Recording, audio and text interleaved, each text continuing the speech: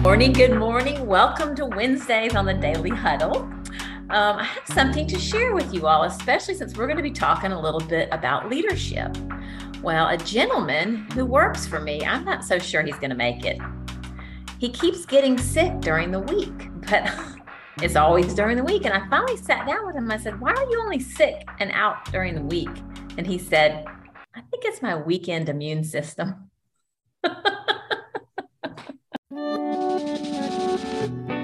The Daily Huddle is a growing tribe of passionate people who want to uplift humankind through their work and throughout their communities.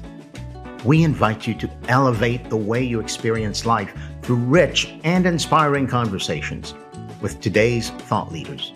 Be prepared to challenge your views about leadership, health, money, spirituality, communication, and relationships. Welcome to the Daily Huddle. Here we are. Good morning. It is Wednesday on the Daily Huddle, where we talk everything communication and relationships. And today we have a guest who is going to dive deep into how we live without regret, which affects our relationships. I'm so excited. And now is the time to turn this conversation over to my lovely friend and co-host, Catherine Sable. Thank you, Tara. Yeah, I'm excited today. It's Wednesday where we talk about everything relationship and communications because Tara and I are passionate about this. We know that better communication breeds better relationships, better communities, better friends. So yeah, I'm excited. We're going to dive in. We've got Robert Hackman with us today. We've got a great conversation. I'm going to tell you a little bit about him before we dive into our question. So Robert provides leadership and team development to individuals and teams and organizations through executive coaching, strategy consulting, facilitation, and training. His specialties are legacy mindsets, managing change, diversity and inclusion, and reimagining men's leadership. Robert works with successful individuals, teams, and companies that want to become even better. He's been an active member of Men Mentoring Men, a nonprofit secular men's support group for more than 20 years. I think you'll find this about him today. He's a serious man with a dry sense of humor who loves absurdity and can often be found hiking rocky elevations or making music playlists. Welcome, Robert. So glad to have you with us today. Thanks, Catherine. I'm excited. Yay. So our question today, how to lead a life with fewer regrets. I don't know how this could be more relevant. I've never met a single person who, no, I'm good. A few more regrets, please send them my way. I'm good. There's such a cost to living with regrets. So you've got a couple of answers to this, a couple of different things that you like to focus on when you're talking to your clients about living with fewer regrets. Talk to us about those and what those are. Well, it's so funny to me to listen to you. We spoke a little bit yesterday, and I've never understood, no regrets. It's just what? I have a laundry list of regrets. Do-overs that I would love to, have change my way. So this also, I know the Daily Huddle came about during the pandemic, and the shift in my focus came about during the pandemic. And the purpose of my company is how to live and lead with fewer regrets. And it really got me focused on legacy and thinking about legacy. And I think about legacy in two ways. One is everyday legacies. Mm-hmm. It's the impact that we have on others and the environment, and it's what we leave behind. Mm-hmm. And, I've conducted a bunch of interviews on legacy, and one of the women I interviewed was divorced, no kids. And she says, legacy is not for me. And I'm like, no. Legacy is for everyone, and it's for everyone in the now, as Sorrel was saying, it's right now. And, again, I think lots of people, in my experience, kind of live life almost as if they're going to get another chance. And that's not the way it goes. Right? So how do you define everyday legacy? Because when we talked yesterday, the phrase that keeps coming to me is living legacy.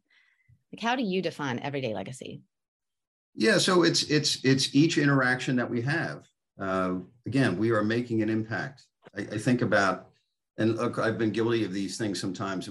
if you go to a coffee shop or something like that, maybe I'm on my phone and I'm the person in front of me is invisible, and I'm really diminishing that person by not acknowledging them and being part of them. So I've been much more conscious of each and every interaction, even if I'm passing somebody on the street, making sure I say hello, giving them a smile. We are always having an impact on others. And my belief is that those impacts ripple out. You know, I mean, is somebody going home and yelling at their child or their wife because of an interaction with me, or are they going home and giving somebody a hug, as Andrea was talking about? Right. Well, it's interesting too, because right before we got on, we were talking about, you know, CTI and leadership development. And one of the things that we say in that program is we're always having an impact. Is it the impact you want to have? Yes. And in that same vein, we do a lot of life purpose work in the training that you and I've come up through. And it's interesting because I was thinking about this morning, and there's someone in the organization that I work with who her life purpose is to have a positive impact on everyone she meets. And that struck me when I first heard that. It's exactly what you're talking about. I've never thought of that at that point. It's more, you know, I'm thinking about how am I going through my day and what am I doing? But for someone to be so focused on having a positive impact on everyone they meet is exactly what you're describing. Yeah, yes. And just acknowledging another person. You know, we were talking about, you know, listening and so forth earlier. But it's the environment, and then it's what we leave behind. We're constantly leaving a trail. And again, in my interviews with people, what I found is that people, you know, I said, well, when's the first time you thought about legacy? And most of the people said, right now, with you bringing it up, you know, me choosing to be interviewed for this. Wow. And then I say, you know, what's level of importance is legacy to you? And for most people, it was really low, and it didn't matter the age. People in their 80s, really low. And actually there was a guy that I interviewed that was in his 20s that had it rated very highly. And he had done some spiritual work, I think, earlier in his life, and actually lost his father suddenly when he was young. And he was super focused on legacy from an early age. And I think that if people do pay attention, right, if they can bring that onto their radar, they have a much better chance of living the lives they want and leaving the legacies they intend. And I think that that's what we all want, right? We all want significance. We all want to make a difference. We all want to matter. And yet, you know, it's I think Michael Jordan might have said this, you know, everybody wants to win, but only certain people have the will to prepare to win. And bringing legacy on brings a different level of responsibility, I think, for people, a different level of import. And right. It doesn't mean, you know, shoulder to the grindstone, oh, I have to be this serious person. You know, you can, you know, laughter, fun is a fabulous legacy, right? Really important component, and play. And it does mean that, you know, kind of everything we do has an effect. Well, that's the key, because you said something really interesting when we were preparing for this, is you said that a lot of people want to cherry pick their legacy from their behaviors or interactions. They want to look at the most positive things they've done and say, well, that's my legacy. And you said that's actually a fake out, because no, your legacy, you can't be super engaging and, you know, make a lot of people feel positive and they go home and treat your family a certain way. That's all part of your legacy. And that struck me as, oh, wow. Okay. I have to be present all the time, you know, we're aware. Yes. Well, and it's so funny. Oftentimes people think about legacy in the future, you know, it's some distant concept or whatever, as opposed to being in the now. And this is something, you know, by natural law, our legacies are an accumulation of everything we do and have done, right? Yeah. Like, I don't know how it can be any other way. And yet a lot of, you know, you look at some of the Carnegies and so forth and things like that did a lot to kind of really polish their legacies at the end and make them something entirely different. And that's not the way it is, right? And that is my term, you know, fake. It's a fake out. And you know, pretending doesn't help us. Yeah. You know, so the flip of everyday legacies, or at least something that I think actually is very complementary, is getting focused on what's most important. right? So you mentioned purpose, which is a huge aspect of that. If people can kind of get honed in on what their purpose is, man, they have such a better chance of living a life that's really fulfilling. Mm-hmm. And the other side of that is values, right? Because it's not only what we do, it's how we do it. You know, it's the same thing in communication. I mean, we can say the same thing depending on the tone or our body language or something like that. The meaning is totally different. And so the values piece is really important. I work with organizations and use a bunch of different tools, but the one that I've really focused on most recently is Brene Brown's question, which I found absolutely riveting, which is, what two values make all your other values possible? And I'm telling you, you know, like if somebody had said, Rob, we're going to have to kill you, or we'll give you nirvana, just give us your two values, I would have thought, no way. I can't shrink it down that far. Like getting to 5 would be the best I can do. And then her question, and she has a whole list of possible answers, and then, you know, you can fill in your own. And as soon as I went through it, it was obvious to me. I'm not sure that would be true for everybody, but it was obvious to me right from the get-go exactly what they were. And it was incredibly funny to me because they were courage and curiosity. And the name of my company, 4C, is Courageously Curious Consulting and Coaching. I thought, oh, okay. Hello. Well, you were more connected than you realized. Well, yeah. And knowing it at a really conscious level makes a big difference, right? There are lots of things, right. You know, 90% of what happens with us, we go around thinking it's otherwise, but 90% of what happens with us is below our level of consciousness. So yeah, the more we can feed that, the better we are. Yeah. And that's a fascinating question. I want to dive into it a little bit and then want to loop back to how does this all let us live with fewer regrets. But say more about our top two values that make the others possible. Just give us a little more context around that. Yeah. So my belief is that the key to all these things, you know, we talk about figuring out what's most important to us. And it's really important that list be really small, because we need to remember those things in the moments that we need to remember them. And if it's 3 or 5 things, you know, that's too many. There's all kinds of organizational studies that say if you choose one thing to focus on, you're so much more likely to achieve it than even 2. And if you get to 3, now all of a sudden all bets are off. So it really, you know, it forced me, and I work with other organizations and teams and individuals, and it has the same effect. It is a distilling effect, and you have, you know, it's almost like whittling down to like the last people on earth or something. What is really needed? And I'm not so focused on the 2, because I understand, like, I think that would be hard. I'm more curious about, like, how does that make the others possible? How does curiosity and courage make all your other values possible? Oh, okay. Well, so I'll take curiosity first. So I can be a very judgmental person. And what I have determined for myself is that I cannot be judgmental and curious at the same time. And judgment has me look backward, which is not helpful. And curiosity keeps me in the moment and keeps me in a position where I can expand possibilities. And you know, you're talking about relationship. If I could be curious in a relationship, man, that is, rather than judgmental or rather than attributing things to people that may or may not be true, that keeps me in a really positive place. And that opens up, again, I'm not looking at her list, but that opens up everything else. I see. It actually unlocks, because when you're in judgment, you shrink to all these other like you just can't open to all these other things. That makes a lot of sense, how curiosity could unlock so much more potential for you and how you really want to live. Yeah.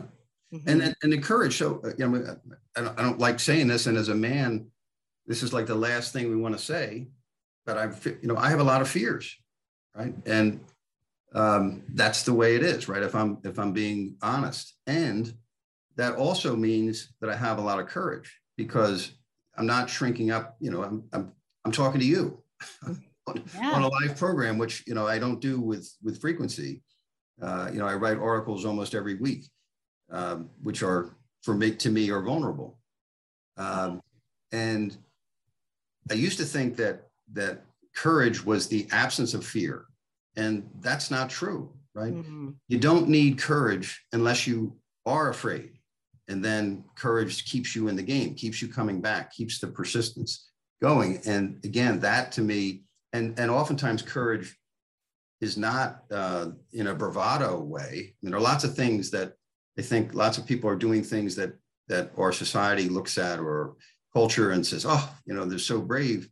And they may be really afraid and in many other ways. So vulnerability, again, brings us back to Brene Brown. Vulnerability is a courageous thing. And one of the things I really focus on with companies and individuals and teams that want to get better is getting into a safe place. And I think we don't recognize how unsafe many of the organizations or environments are that we're in. Mm-hmm. And vulnerability is the key. Vulnerability is how we get to trust. It's not trust first. It's you say something that's vulnerable to me, I pick up on that. I say something that's a little bit vulnerable for you. Now we get into a virtual spiral of vulnerability, which builds a high level of trust. Now all of a sudden, all things are possible, right? We can innovate, we can collaborate. We're not competing with one another. And people can think that safety means, everybody gets a cushy ride, and it's not the way it is. It's actually, people are able to be much more candid when that's the case. Yeah. God, so beautifully spoken about vulnerability and how that can play into, and then communication, relationships, and what that can unlock for us. And I want to open it up to questions, because this is so good. It's so juicy what you're saying. And just give us a little bit about, you've talked about the living legacy and the purpose and the values, and link it specifically to how you live with fewer regrets when you're focused on either one of these things or both of them together. Yeah, I think it is. I think it is both together. So it is trying to be conscious, and I think self compassion is huge in this, right? Because there are lots of things that we do, things that we're not so proud of or aren't our best, and so being self-compassionate helps us be more compassionate with others, and vice versa, right? But if you don't have self-compassion, again, that's the curiosity piece that comes in that takes us away from judgment. And if we can settle on what our purpose is, and to me, our purpose, if we're really doing it right, there are lots of commonalities, right? So relationships are key, the quality of our relationships, and they're really unique in many ways. They're very specific to people. And, so me getting to legacy, I'm talking about legacy, and most people aren't talking about it. And to me, I don't think anything could be more important than helping people live and lead with fewer regrets. Isn't that what we all want? Yeah. And yet that's not what people are thinking about. Right. That's beautiful. Well, we're going to move to questions in just a minute. I want to bring Tara in. I always love hearing Tara's thoughts. I know she's got some on this. So why don't you join us, Tara, and let us know what you're thinking and questions for Robert. Thank you. I love this conversation more than I can express. I have a bunch of questions, but I think I'm going to stick to the topic and dive a little bit deeper into the regret mindset. I don't know if you've been studying, as I have, Dan Pink's book on the power of regret. And I think it's his most recent book. And it takes me back to a conversation that I had with my mother. She's gone now, but this was years and years ago. And we were talking about things in my past that have affected my children. And she started saying to me, you can't live in guilt, Tara. And I looked at my mom and I said, I don't have guilt because I know my values, which is what you were expressing, but I do have regret. And I think those are very different. So when you're talking about not living with regret, but you're also talking about being courageous, I feel like if we're going to be courageous, we're going to look back and say, okay, that was a poor choice. That was a poor decision. Maybe I could have done it differently.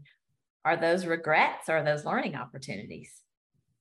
Well, I think they can be both. And actually, Dan Pink So I talk about living with fewer regrets as being the goal. And Dan Pink would suggest, hey, regrets can be really helpful because they're guiding mechanisms, right? And we can go back and say, well, this is how I behaved, or this is a decision that I made, or I didn't speak up here and I really felt like I should have, right? That becomes a corrective mechanism, just like guilt can be, right? Which is very different than shame. Shame just like is a shutdown and is something's the matter with me that can't be changed.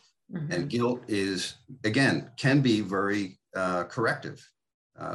There's a good friend of mine, Tom Werder, who, how free do you want to be is his question.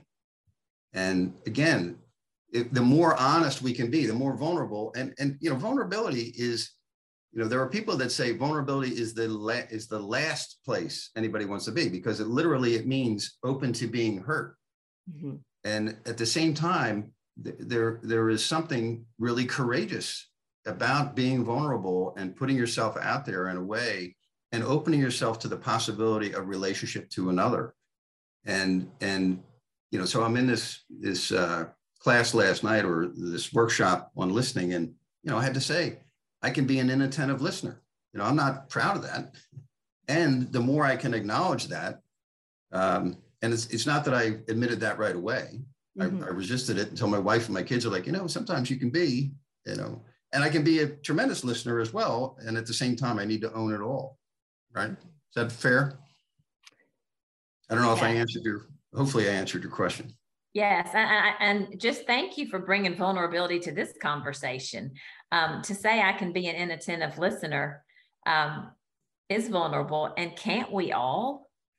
I mean, I find myself getting distracted all the time. I keep working at it, but I think it's just part of our continual growth. So I thank you for that reminder. Yeah, it is. It's beautiful to see it modeled so well, to say these are the things, and then also to own them and, to keep moving forward and know that that's part of your journey. That's great. So who else has any questions we've got 2 people raising their hands. That's great. Sorrel, what have you got for us today and for Robert?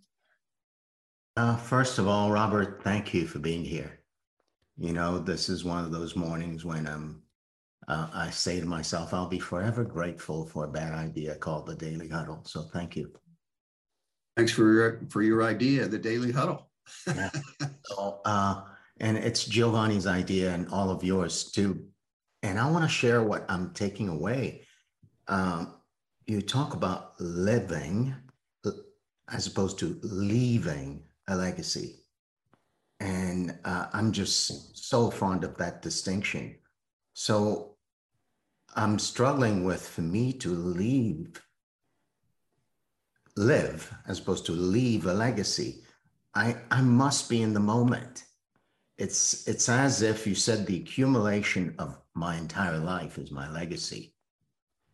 So to be present to how I'm living my life gives me an access to something beyond the default legacy that I think everyone has, and that I've ignored for a long time, to now being present to that, I can actually invent my legacy as I go and not wait until sometime later for me to look really far back and say, oh my God, I regret this. But to be looking in every moment. And I'm thinking that what that gives me access to do as well is to actually complete my regrets moment by moment. Like I don't have to be looking at my regrets way back. I could be looking at regrets seconds ago or minutes ago or days ago. So there is an active aspect to living a legacy rather than leaving a legacy that I'm taking away, that I'm really grateful for. So thank you. Thanks so much. And I always think it's both. And I do what you're pointing to. And I listen to people and I don't have time to work on my legacy right now. What do you mean? And if you wait till you're 60 or 70, first of all, we don't know if we're going to get there. And second of all, it's too late. right? We've already, because so much of our opportunity to actually live our legacy, to your point, Sarl, is past. Right? So I really appreciate that. Yeah, thanks, Terrell. I'm hearing it's like static versus active. You know, it's something that's just, and I love that, the presence and being present in the moment. Thank you, Tom.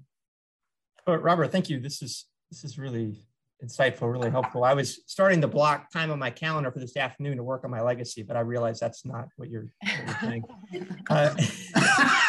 So, towards the start of it, you were mentioning a lot of people give you the reaction, that aha moment of, hey, I should be mindful of it and work on it every day.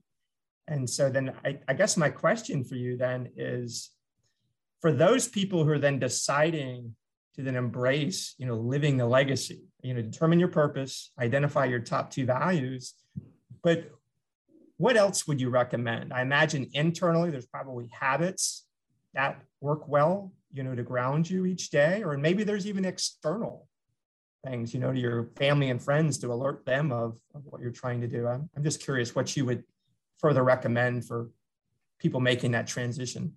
Yeah, and it's a great question, Tom, and I thank you. I try not to be prescriptive, and at the same time, I do think that there are reflections, right? However people choose to do that. If, I guess there's the expression that life can only be lived forward, but it can only be understood in retrospect. And I think it's really important to take time, right? I'm a big believer that slowing down, right? Getting clear, right? What is my purpose? What are my values? I would also add in kind of what's my approach. We're in an organization. What's my strategy, right? A single strategy. That provides a lens to look at things and helps you make decisions that are aligned, right? That's one of the keys with being intentional about your legacy, because now you're making decisions that are aligned, which can then compound on one another, right? Like compound interest, and your benefit goes up like this. If you're not intentional, if you don't have that binding element, then you're only getting there by accident, right? Life continues to move at an incredibly rapid rate, and the best way for me, and that when I work with companies, is figure out what doesn't change, what is subject, or what's subject to little change, and then that is such a barometer. It's such a grounding mechanism. And it can lead to, I think, living with much more integrity, which invites trust and reliability and things like that. And what a benefit to relationships those are. So, whatever the mechanism is, whether it's journaling or making sure you have conversations.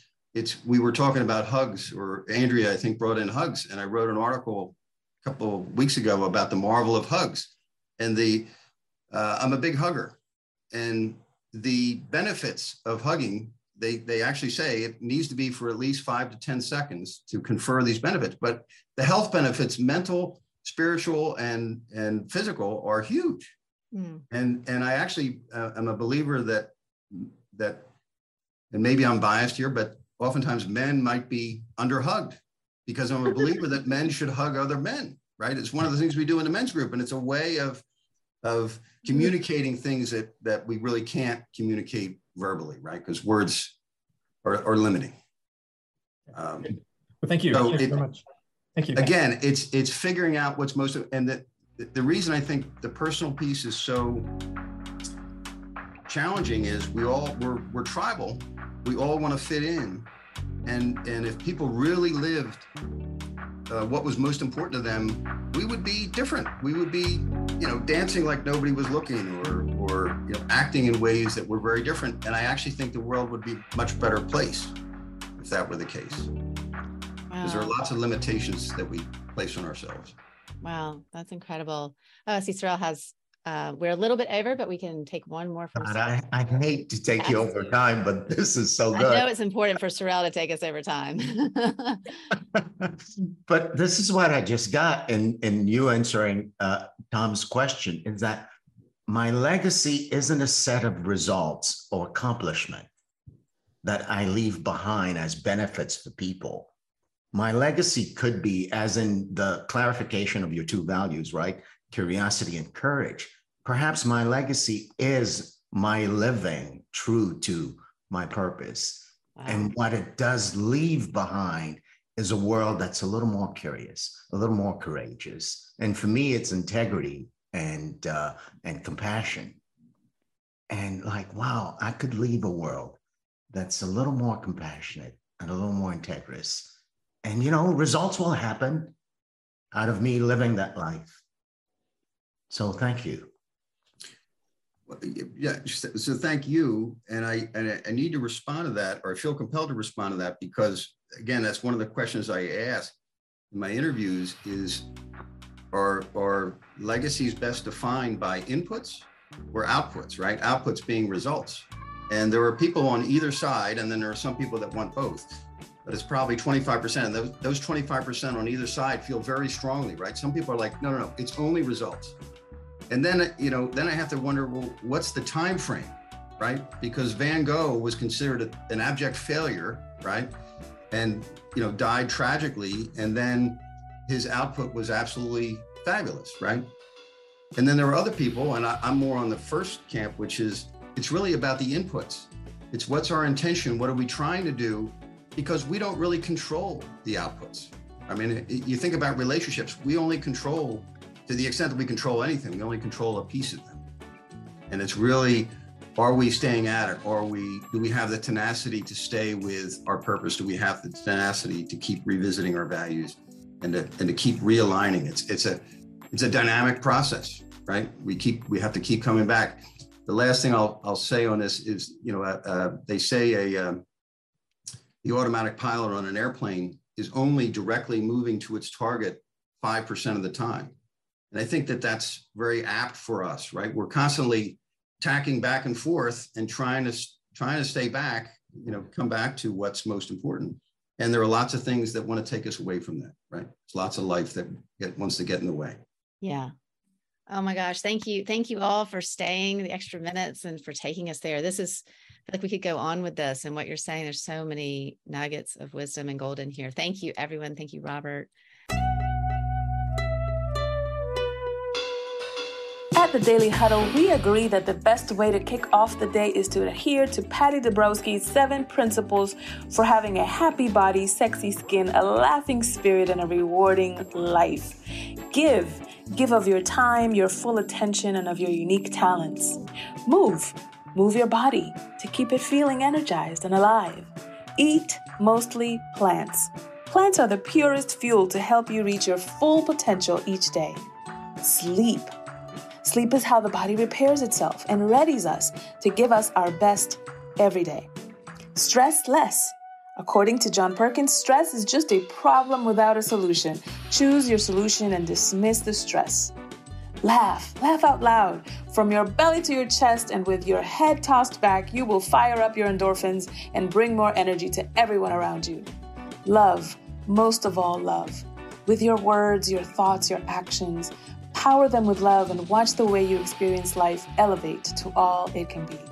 We thank you for joining us on the Daily Huddle. We are a growing tribe of passionate professionals seeking to inspire a new generation of leaders. Until next time, go out and share your unique ability to impact the world. See you next time.